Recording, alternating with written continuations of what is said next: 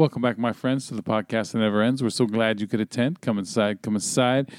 You know who this is, and you know who that is. Yes, you do. You know who you are. All right, there we go. There's your intro.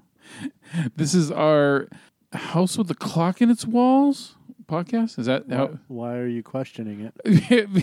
Because is that what we're doing? No, because it's a long ass name, and you know. I have a problem with long titles for movies, except for, I think, one, which is Doctor Strangelove or How I Learned to Fall in Love with the Bomb or whatever the fuck they called it. That was funny. Or Birdman, or The Unexpected Virtue of Ignorance or whatever, But most of the time, long titles are just fucking annoying. Like this one's annoying. Or How to Train Your Dragon. That's fucking, I don't care what anybody says. That annoyed me from the first time I ever heard it.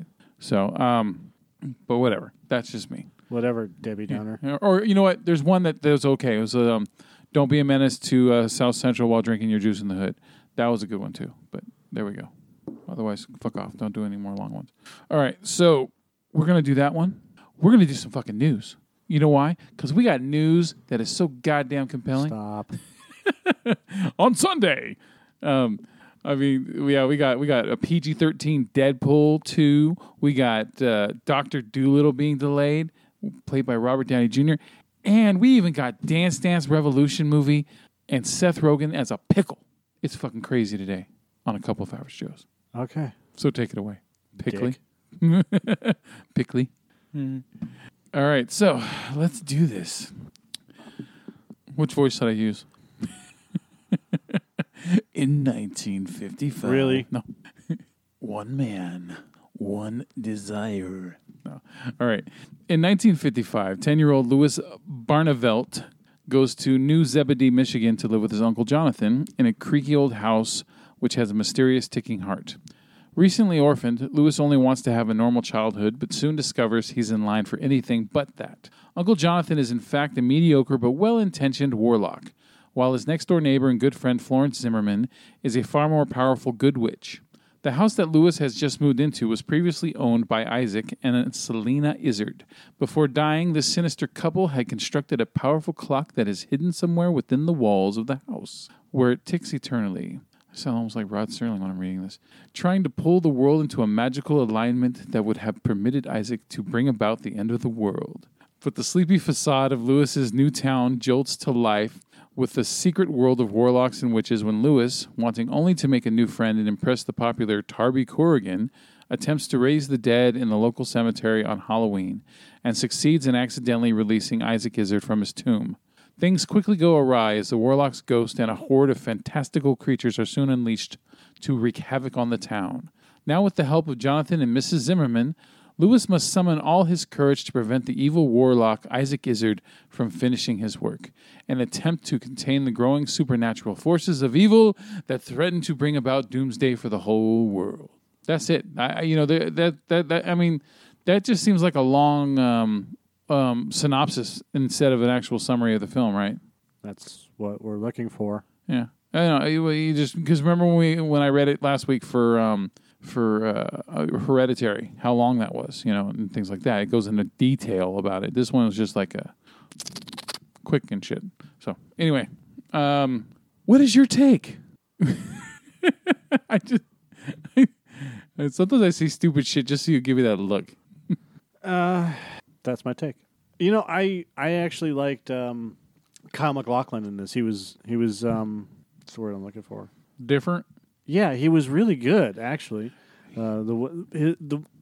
wasn't crazy Kyle MacLachlan. Yeah, like he plays in some of the other on S.H.I.E.L.D. Yeah, he isn't. What's the word I'm looking for here? He isn't. He isn't playing a pussy character like sometimes he normally does. Like a pushover, yeah. He. At first, I thought it was Stephen Colbert. Oh. There is a similarity there. Yeah, especially some of the earlier scenes where he's wearing the round glasses and whatnot, because you couldn't really tell if it was Kyle. I couldn't tell if it was Kyle MacLachlan or it was somebody else. Yeah.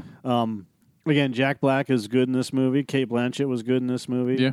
The new kid was okay in this movie, but I mean, Except for the the fake crying. oh god, the crying was bad. Yeah, they didn't jump too much into the whole backstory of the parents dying. We just got his parents died, he's going to live with his uncle. Yeah, that's fine, and that's it. Whoa, wow, I didn't know that. It was written by Eric Kripke.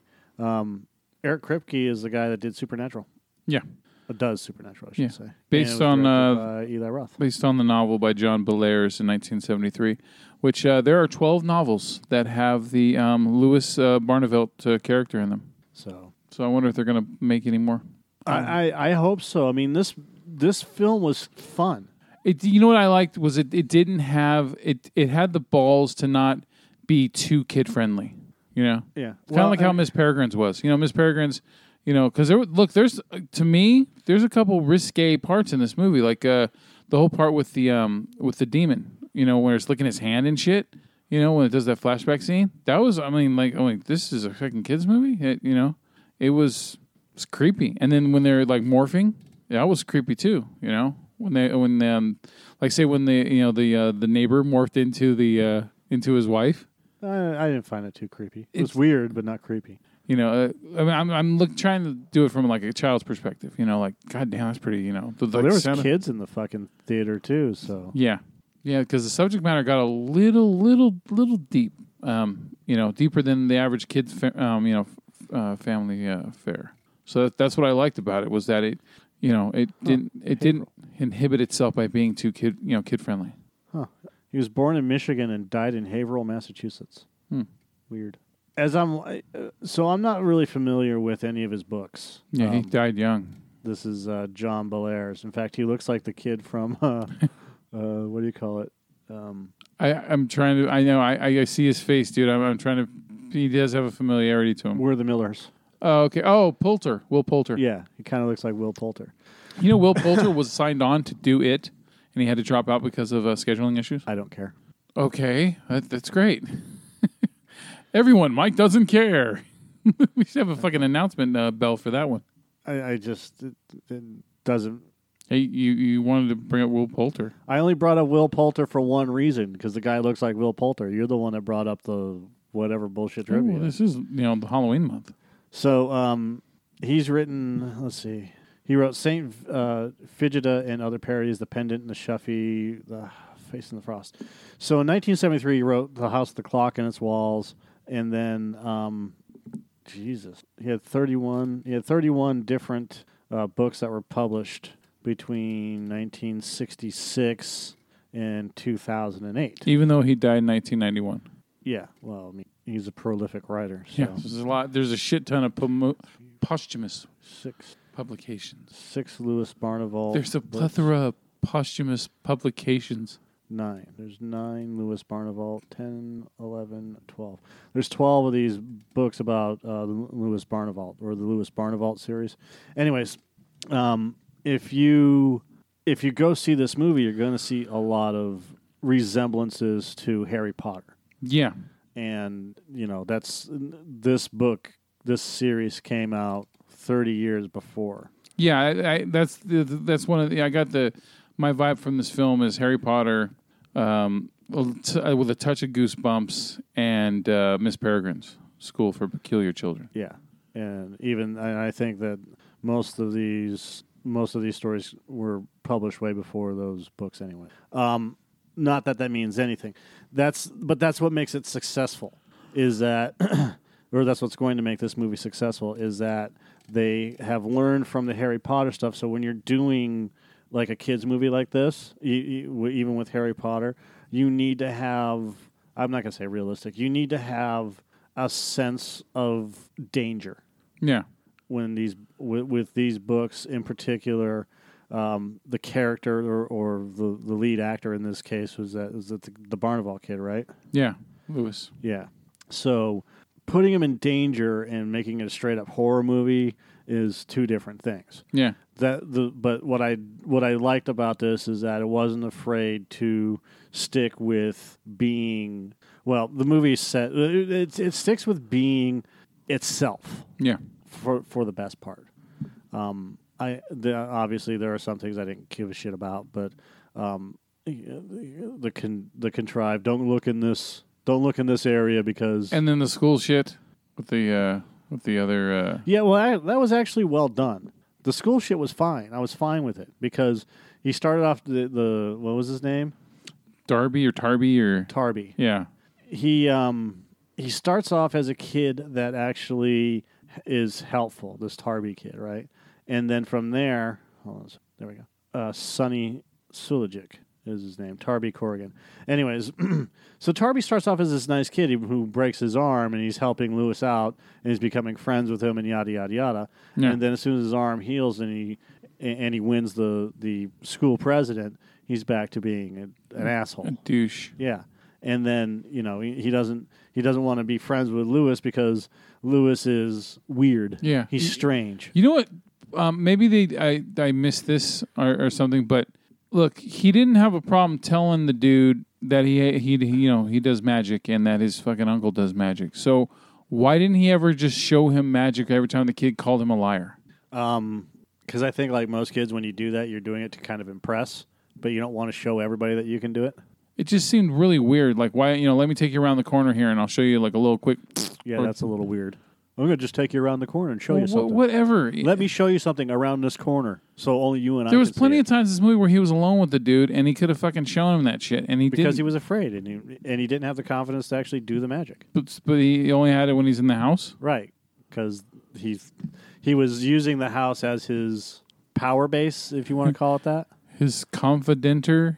Yeah. His confidencer? Yeah, his confidenter. The non-existent word that Joe just fucking spewed out of his face. It's his courage juice. Yeah. But that's what it is that I can show you this, but I have to do it at my house because, those could have been the rules. Don't do magic outside the house. He's already breaking the rules all the time, by telling people about the shit. But yeah, telling one person. Well, you're not supposed to tell anybody. So. And then he got into the box. Don't open the fucking box. Yeah. So he's a rule breaker. So, and that's the whole don't open this, where they could have put it in a safe and hidden it away, right? Yeah, in somebody's room. But that's always the I don't want you to do this because there's grave consequences. And it does the thing where look what happens when you keep secrets. It ends up fucking coming back to bite you in the ass. Yeah, and those are the contrivances that I had a problem with. Yeah, it's like just fucking tell him there's a fucking evil book in here. It's gonna fuck shit up even worse. So leave it the fuck alone. Yeah. There you go. Yeah, or don't tell him about the book and hide the book away in a place that no one can see it. And then he never even has to mention it anyway, so then there's no curiosity at all. Exactly. Oh, yeah, there you go. So, other than that, those contrivances... 13 innings now. It's going to go 13. Those contrivances aside, I thought that everything was actually well done. And Colleen Camp as Mrs. Hanchett, who is the nosy neighbor, who turns out to be the bad guy's wife. Yeah. So I think they could have done something better. And I haven't read the books, so I don't know anything about the books. Yeah. In terms of how much of a straightforward release of this movie is. Yeah. Meaning, what I mean by that is how closely it follows the story. Yeah. So my guess is that the book and all that other stuff that was a contrivance is kind of there, but they did it in a better way in the book than they did in the movie. Yeah. I don't know what else to say. I liked McLaughlin's character because there's something about Colin McLaughlin. I used to fucking hate him. He was one of those actors that every time I saw his face, I wanted to fucking punch him, and especially in the 80s and 90s. And then all of a sudden, I don't know when the turn came. But there's something about him that I started liking him. Did you say in the 70s and the 80s? No, I said 80s and 90s. Because he was in stuff like, The Hidden and Twin Peaks, and then in the 90s he was in, Showgirls and stuff. And there was just something about him that just really, it was off-putting. But now I like him. When he's the mayor in Portlandia, he's fucking hilarious in that. He's got a great sense of humor. And in other movies and shit I see him in, I like him. I haven't seen the new the Twin Peaks follow-up that he was on Showtime, but I still have to watch the original Twin Peaks. I still haven't seen it, and I have that saved on my Netflix queue. But yeah, other things I've seen him in, in the last like decade or so. I'm like, oh, Desperate Housewives. That's what it was. He was really good on Desperate Housewives. Forgot about that. Okay, so because I watched that with my mom. Let's see. So yeah, I liked his character. They didn't do, you know what? Look, I like pretty much most of the characters in this film. Problem is that when it's all said and done, it's still one of those movies that I didn't remember much about it. It's not. I know I have a shitty memory and everything, but this is not one of the. That's not the reason why. It's because there's just not a lot of. There's not a lot about this movie that is memorable to me. That's pretty much the gist of it. I like the fact that Eli Roth was able to tone down his shit and direct this movie without gore porning it. And well, it's essentially a Harry Potter style movie. Why would he gore porn it? I'm just surprised to see Eli Roth attached to something that isn't super gory. That's pretty much just that. And it just, I don't know. This isn't a movie that I'll ever care to see again. Did I enjoy it when we watched it? Sure, but good acting all around. But it's not one of those movies like, oh fuck, I got to buy this for the kids when it comes out. It isn't. I didn't hate it. I didn't. To me, this movie is. I would say it's a 5. Okay. I give it a same. So I wish it was better than it was. And like I said, it's not a bad movie. Just not memorable to me. It would have been nice to see the remaster of Michael Jackson's Thriller. Yeah. But it was only played on the IMAX. So let's get into some trivia here. All right. So the bus stop across the street from the movie theater that had Spaceman from Pluto on the marquee was the title of another Universal Studios movie at the time. It was that was produced by Steven Spielberg. However, Zemeckis decided to keep the title, which was Back to the Future. So that's kind of cool. The fictional house with the clock in its walls is based on the real-life Cronin mansion in author John Bellaire's home of Marshall, Michigan, which served as the basis for the town of New Zebedee used in his books. In the scene, and there's a scene in the movie where Mrs. Zimmerman, who's played by Kate Blanchett, boasts that she once melted Salvador Dali's watch off his wrist. And although the film doesn't elaborate, it's implied that this moment inspired Dali's painting, "The Persistence of Memory," which is famous for its melting. Eli Roth's ex-wife, Lorenzo Izzo, plays Lewis's mother. Eli Roth also appeared in the film as Comrade Ivan in the black and white Captain Midnight scene that Lewis sees on the wall. Yep. But Lewis would watch this TV show called Captain Midnight, and when he went to his uncle's house, they don't have a TV, so once he learned how to do magic, he would use the mirrors to watch TV. Yeah. At one point, Jack Black can be heard whistling a piece of Johann Sebastian Bach. This same melody was used by Tenacious D, the band that Jack Black is in with Kyle Glass. In fact, he's a shining golden god. Exactly. If you think it's time to fucking rock and fucking roll. The story, based on John Bellaire's novel, was previously made as a TV episode of CBS Library in 1979. The segment was featured in the episode CBS Library, Once Upon a Scary Midnight. In the scene where the bus pulls into town, there's a Kripke grocer. The screenplay is by Eric Kripke, who also has done Supernatural. You son of a bitch. Kate Blanchett and Kyle MacLachlan, who play rival magicians in the film, have both been in the Marvel comic book features as enemies of the protagonist. Blanchett played Hela, and MacLachlan played Calvin Zabo, Mr. Hyde in Agents. That was completely useless trivia, and I wanted to admit to that because as soon as I started reading it, I was just like, why am I reading this? Oh, right. While talking to Lewis about how she lost her magic and family, Zimmerman's arm is shown and a tattoo is visible, inferring that she was in a concentration camp.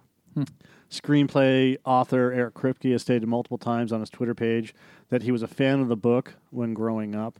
He has even stated that the novel was the original inspiration for Supernatural, which he created. He has also said that he wrote in a few Supernatural Easter eggs as a way of paying tribute. In the film, a Captain Midnight decoder pin is found in a jar of Ovaltine. In actuality, they were not included in jars of Ovaltine. People had to collect labels and then mail away for one. The decoder pin would then arrive several weeks later. Yeah, it took so long to come in the fucking mail, you forgot you were even going to get it. A Christmas Story. In fact, Joe and I did the entire line from Christmas Story. Was like, always be sure to drink your Ovaltine. A commercial? A crummy commercial? Son of a bitch. That would be a good time for Dean to come in there and go, "You son of a bitch." Yeah. Yeah, goddamn. Yeah, oh man, there would be times where I every once in a while there'd be something I really wanted on a cereal box, and you'd have to buy like 15 boxes or some shit and collect all the stuff, UPCs. Right. And then you mail it off, and the shit used to take so long that I would totally forget. Because when you're a kid, bless you, when you're a kid, man, allow 6 to 8 weeks for delivery or some shit like that. Time takes for fucking ever when you're a kid. So especially when you're waiting for something. So yeah, and it usually took more than 8 weeks, man. I swear to God, maybe it's just because of the time thing, but it felt like 6 months. Yeah, like sending away for the for fucking Boba Fett. Yeah, you know. Yeah, it was a pain in the ass. What a hack job that was. So, all right. Okay, so the next movie that we are going to be seeing is going to be Venom. We are Venom.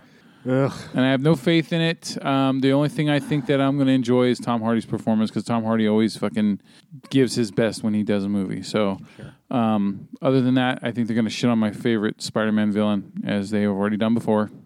So, whatever. Fuck them.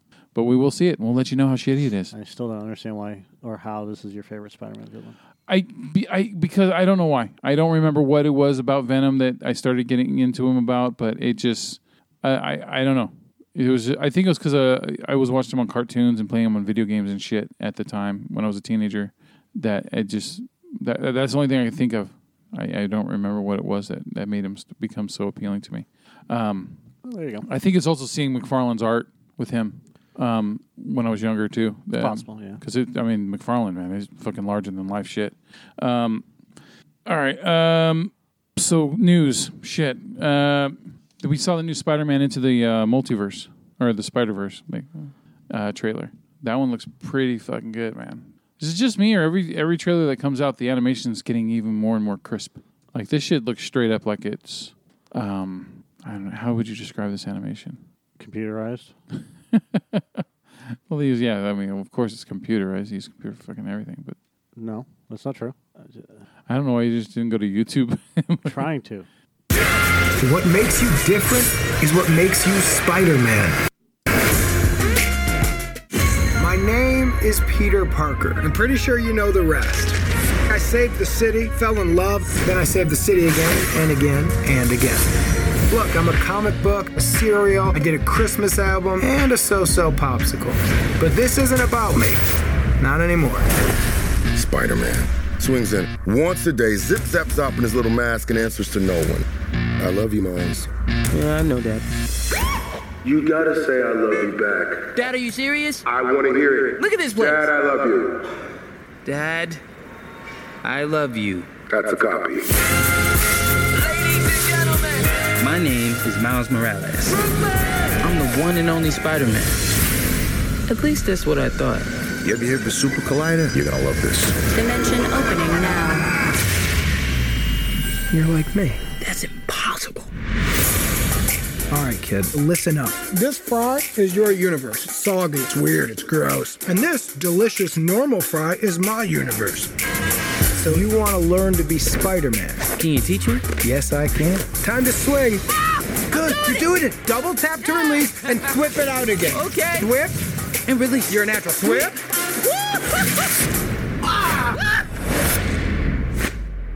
Hey guys, Who are you? I'm Gwen Stacy. I'm from another dimension. How many more spider people are there? Hey, fellas. This could literally not get any weirder. It can get weirder. Okay. We need to get back to our universes soon. Brooklyn is gonna collapse. My family lives in Brooklyn. Whoa. Miles, what's wrong? This was never your city. It's mine. If I don't destroy the collider, none of us will have a home to go home to. Remember, what makes you different Let's go. is what makes you Spider-Man. Officer, I love you. Wait, what? That way. Other way. Do animals talk in this dimension? Because I don't want to freak them out.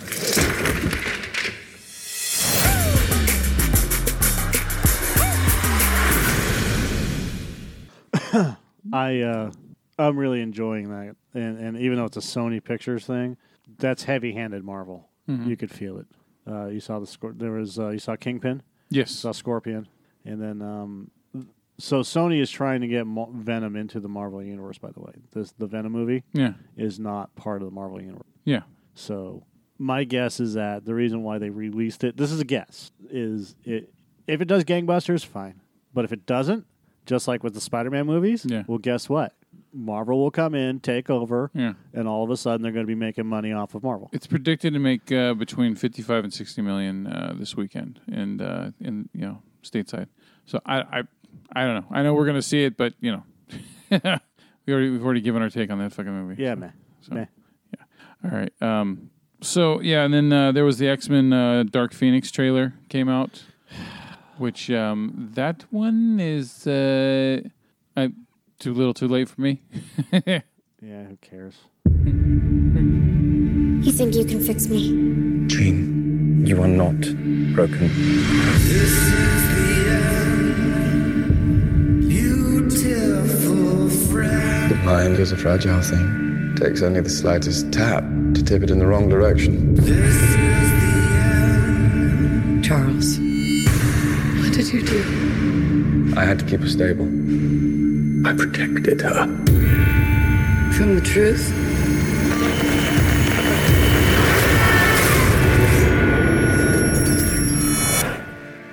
There's another word for that.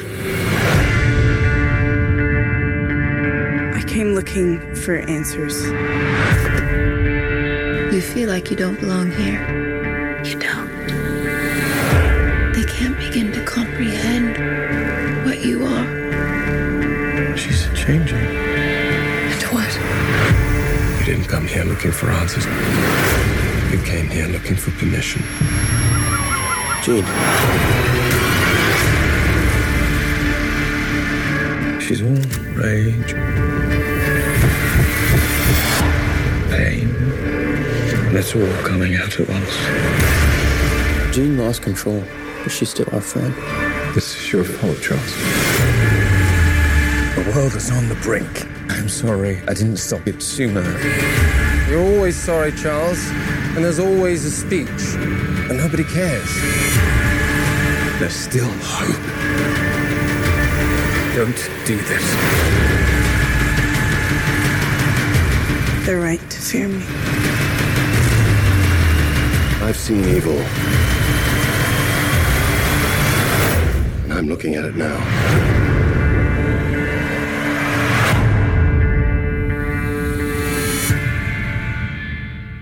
Every time I see the Cyclops now, all I do, I just see Ready Player One when he's wearing the glasses every fucking time. So, all right, and then there's another trailer that I didn't even know this movie existed until the trailer was up today. It's called Holmes and Watson. Oh, really? Yes, I didn't know.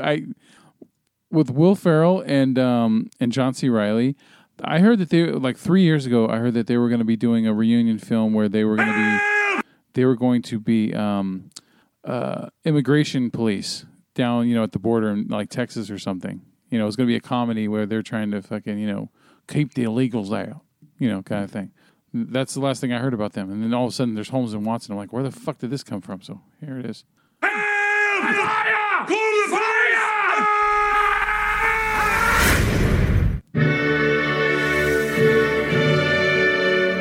Your Majesty, may I present to you the greatest detective of all time, Sherlock Holmes, and Dr. John Watson. I love you. Watson. Oh! What a looker, right? She is stunning.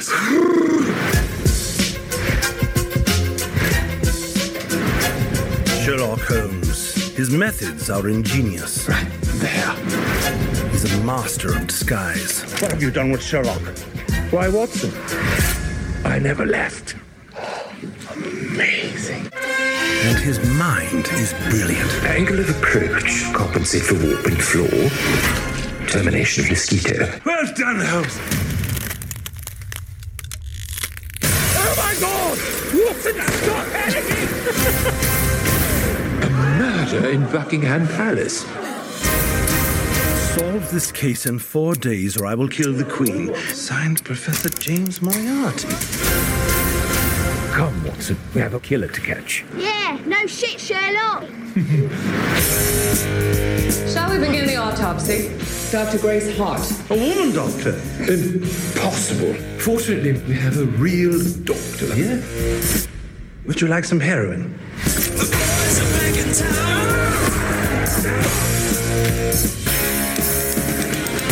I have 2 days left to live.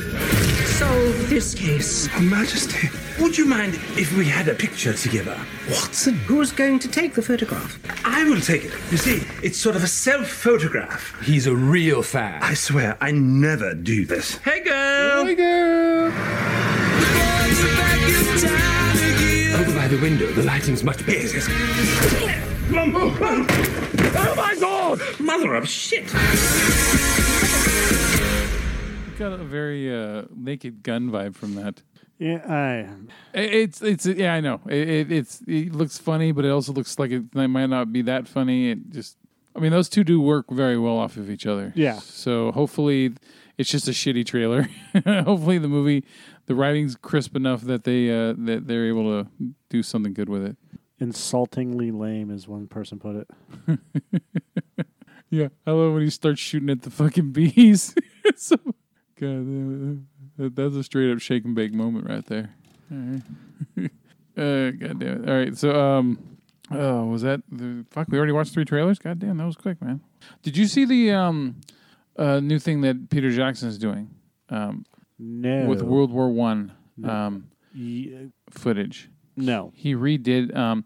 He got World War One footage and he colorized it and high def the fuck out of it, and it looks pretty goddamn good. And it shows in the actual trailer for it.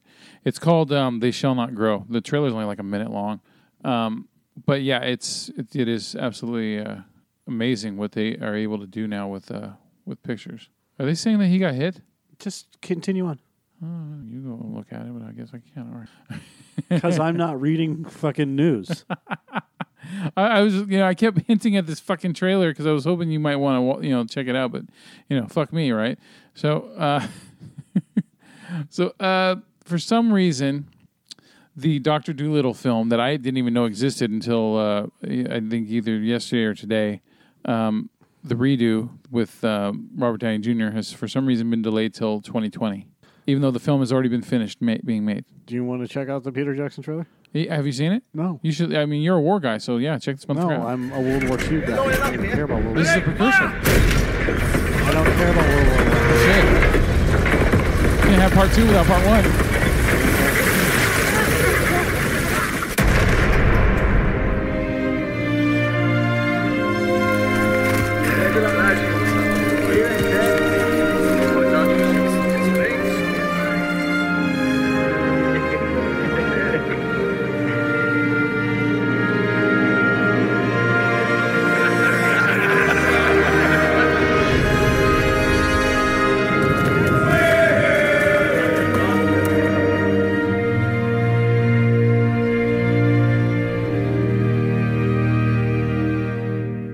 Yeah, I've never been a fan of World War One. I mean, I like some of the plane fights and stuff like that, but He was fucking weak, huh? I don't. Compared to The King. What? World War II is The King, the sequel. Yeah. Okay. The much improved sequel. Yeah, that's what it is. More death and destruction. That's more what it is. players involved. I get it. The one-up sequel's better this time around. I got it. That's what it is. I know. All right. So that one looks. Well, I don't plan on going to see it. It looks like it's only going to be out for one night anyway. But it just looked interesting because it's Peter Jackson. I was like, where the fuck's he been? He's supposed to make a Halo movie. He's supposed to do another. God damn it! What's that kid? The animated one they did with Spielberg. Oh my God. Tintin. Yeah. Well, I almost said Percy Jackson for some reason.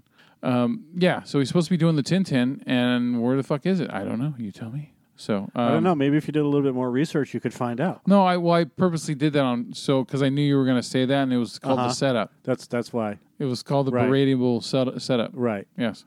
Yeah, you knew exactly I was going to say that. Yes, the beration setup. I'm not even going to give too much info on this one, but I just read about Seth Rogen. He's going to be starring in a movie soon where he gets dropped into a vat of pickle juice for 100 years and wakes up in New York City, perfectly preserved, and he goes to find his relatives, and hilarity ensues. It's like a Johnny Appleseed, but with pickles. Why don't you just read the whole? I don't want to. I'd rather just fucking wing it and just talk stupidly about it. I really would. I don't want to read the fucking article. Okay, because the whole idea is it wasn't that tough. He's a Polish immigrant who moves to fucking New York and falls into a vat of pickle juice, who gets preserved for 100 years, wakes up 100 years later, right, to find out that his family is gone except for his great grandson, who's a computer whiz, who's a computer nerd, and then they have to figure out a way to get along. You're so well spoken, my friend. So well spoken. You're good. You're special. You can't help it if I can remember shit. You do, man. I mean, just me. I'm just like the Cliff Notes version. All right. There is a comic book called Ice Cream Man. Yeah, this sounds interesting. Yeah. So Universal Cable Productions has announced that they are going to be adapting the title Ice Cream Man into a TV series after they had just done the show Happy that's on Sci-Fi, which I still need to see the final 2 episodes of the first season because they're not available. But on what I have, even though I've got fucking Prime and Netflix and Hulu and PlayStation View, and I still can't see the fucking last 2 episodes. But regardless, so they're doing that one, and it's pretty much a horror fantasy anthology that's presented by the narrator named the Ice Cream Man, where it's a dark tapestry of tales from his truck, where he peels back the layers of suburban American psyche with stories that always end with a macabre twist. All right, so Max and Adam Reed, who have done something called Sneaky Pete, will write the adaptation, and they'll executive produce it alongside Chris Bender, Jake Weiner, however you want to pronounce it, and Jake Wagner. And then it's going to be shopped to premium cable and streaming services. So yeah, it's written by Ice Cream Man is written by Maxwell Prince. With art by Martin Morazzo and Chris O'Halloran. Here it is. That's a creepy fucking picture. The more you stare at it, the creepier it gets. Okay. Chocolate, vanilla, existential horror, drug addiction, musical fantasy. Ice Cream Man is a genre-defying comic book series featuring disparate one-shot tales of sorrow, wonder, and redemption. Each installment features its own cast of strange characters dealing with their own special Sunday of suffering. And on the periphery of all of them, like the twinkly music of his colorful truck, is the Ice Cream Man, a weaver of stories, a purveyor of sweet treats, friend, foe, god, demon. The man who, with a snap of his fingers, lickety-split, can change the course of your life forever. So it sounds kind of like what you were saying. The Creep Show? Like Fantasy Island, too. Yeah. Creep Show, Fantasy Island. So, all right. So, yeah, that one, I mean, look, they did a good job with Happy. Happy's a good fucking show, man. It's entertaining as hell. So, let's see. And I like the fact that there's people that are coming out and grabbing comic stories that most people would have never touched, and they're doing them. Just like how Rogan and Goldberg are doing Preacher and things like that. I mean, hell, if you go back 24 years when they did Tank Girl, even though it's not a very good movie, just the balls that someone had to do it. Fucking Clint Howard.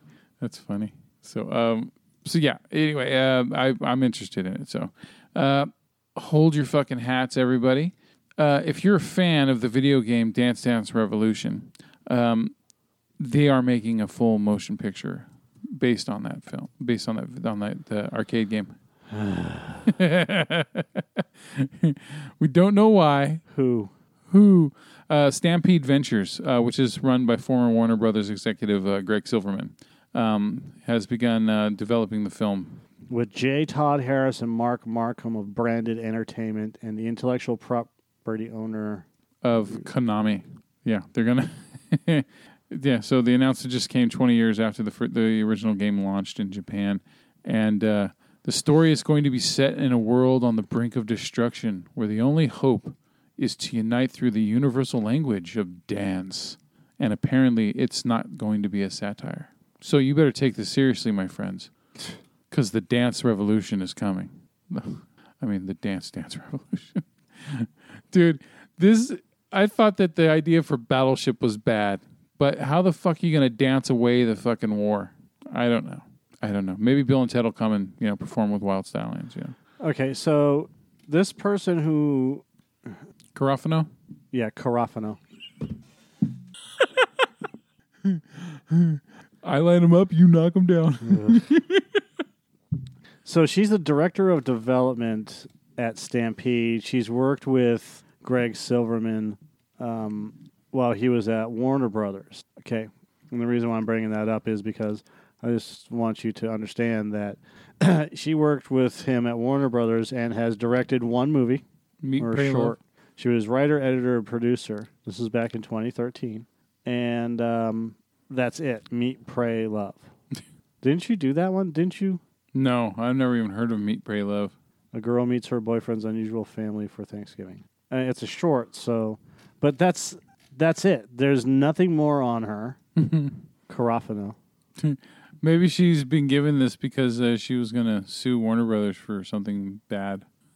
She worked at Management 360, BBC Worldwide, Mythology Entertainment. Who the fuck is Mythology Entertainment? I wasn't paying attention, but it looks like Colorado won because it's showing only footage of them celebrating. So Yeah, Colorado won. Huh. Fuck, I didn't know that. I didn't know they scored. Yeah, it was 2-1, and then... Oh, that's cool. So Mythology Entertainment's website has nothing on their website about what they do. Fuck, that means the Dodgers are going to play the Brewers. All right. So she's worked for companies that don't really exist. So how does she get a job as director of development at Stampede Ventures? So she won't sue them for something salacious. I don't... Elephant. She was an executive assistant for 2 years, 7 months. She's director of development. She worked for 2 years. Elephant for Stampede Ventures. Maybe she pitched something for the movie that was so amazing. She worked at Management 360 for 1 year and 10 months. She was assistant to literary partner, and she was a mailroom clerk. She was an intern at BBC.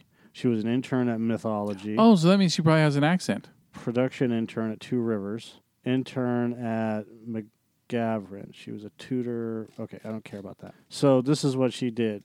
She worked for 1 year and 10 months at Management 360. Then she was assistant to literary partner. And then she became an executive assistant where she at, but it doesn't say what company.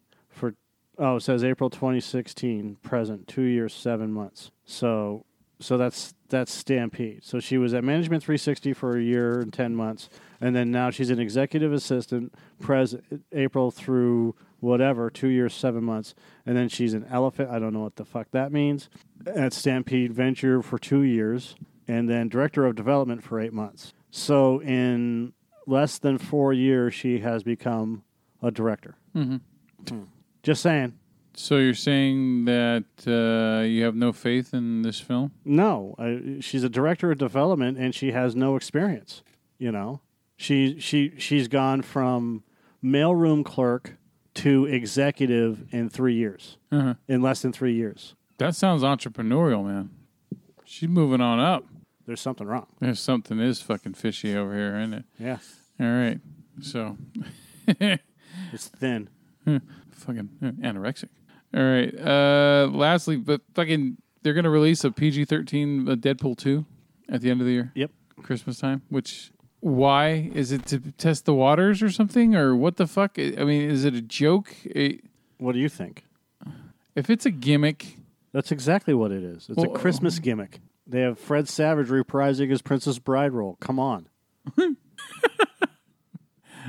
I know the trailer will come out for it or something soon, but I've already spent enough money on this fucking movie. I've paid to see it twice in theaters, and I bought the Blu-ray. I don't need to spend any more on this goddamn movie. Fox is trying to just make as much money as they can before are they like before giving their title over to Marvel? Apparently, they know something that's going to happen. Like maybe they're all going to lose their jobs because they suck for the most part. So there's like, we're just going to milk this for every goddamn penny we can before fucking Disney fucking brings their people over. You know what? Maybe that'll be worth spending another $12 just to see fucking Deadpool reading a story about Buttercup to fucking Fred Savage. Ryan Reynolds Buttercup took to Twitter with a brief response to the announcement, but rather than offering his own take on whether a more child-friendly version of the R-rated hit is a good idea, Reynolds instead opened up the floor to just one word. Thoughts?